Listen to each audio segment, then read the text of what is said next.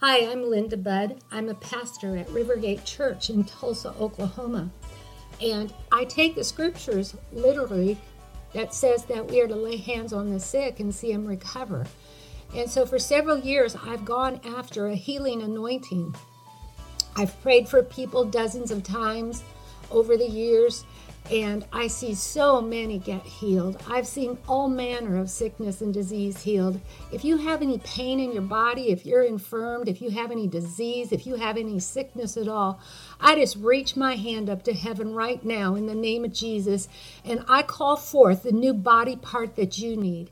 Listen to this testimony. You have a knee issue. You have pain in the knee. You have a problem in the knee. You have weakness in the knee. But right now, in the name of Jesus, you are getting a brand new knee. The pain is leaving you. Begin to do squats. Begin to move. Begin to bend. Begin to walk. Begin to run. But you no longer have a problem knee. In the name of Jesus, and all the pain is leaving now. Aren't these just great testimonies of the goodness of God and the healing power of Jesus Christ? If you are interested in having me come and speak at a motivational event, your church, or a conference of some sort, I am more than happy to consider that invitation.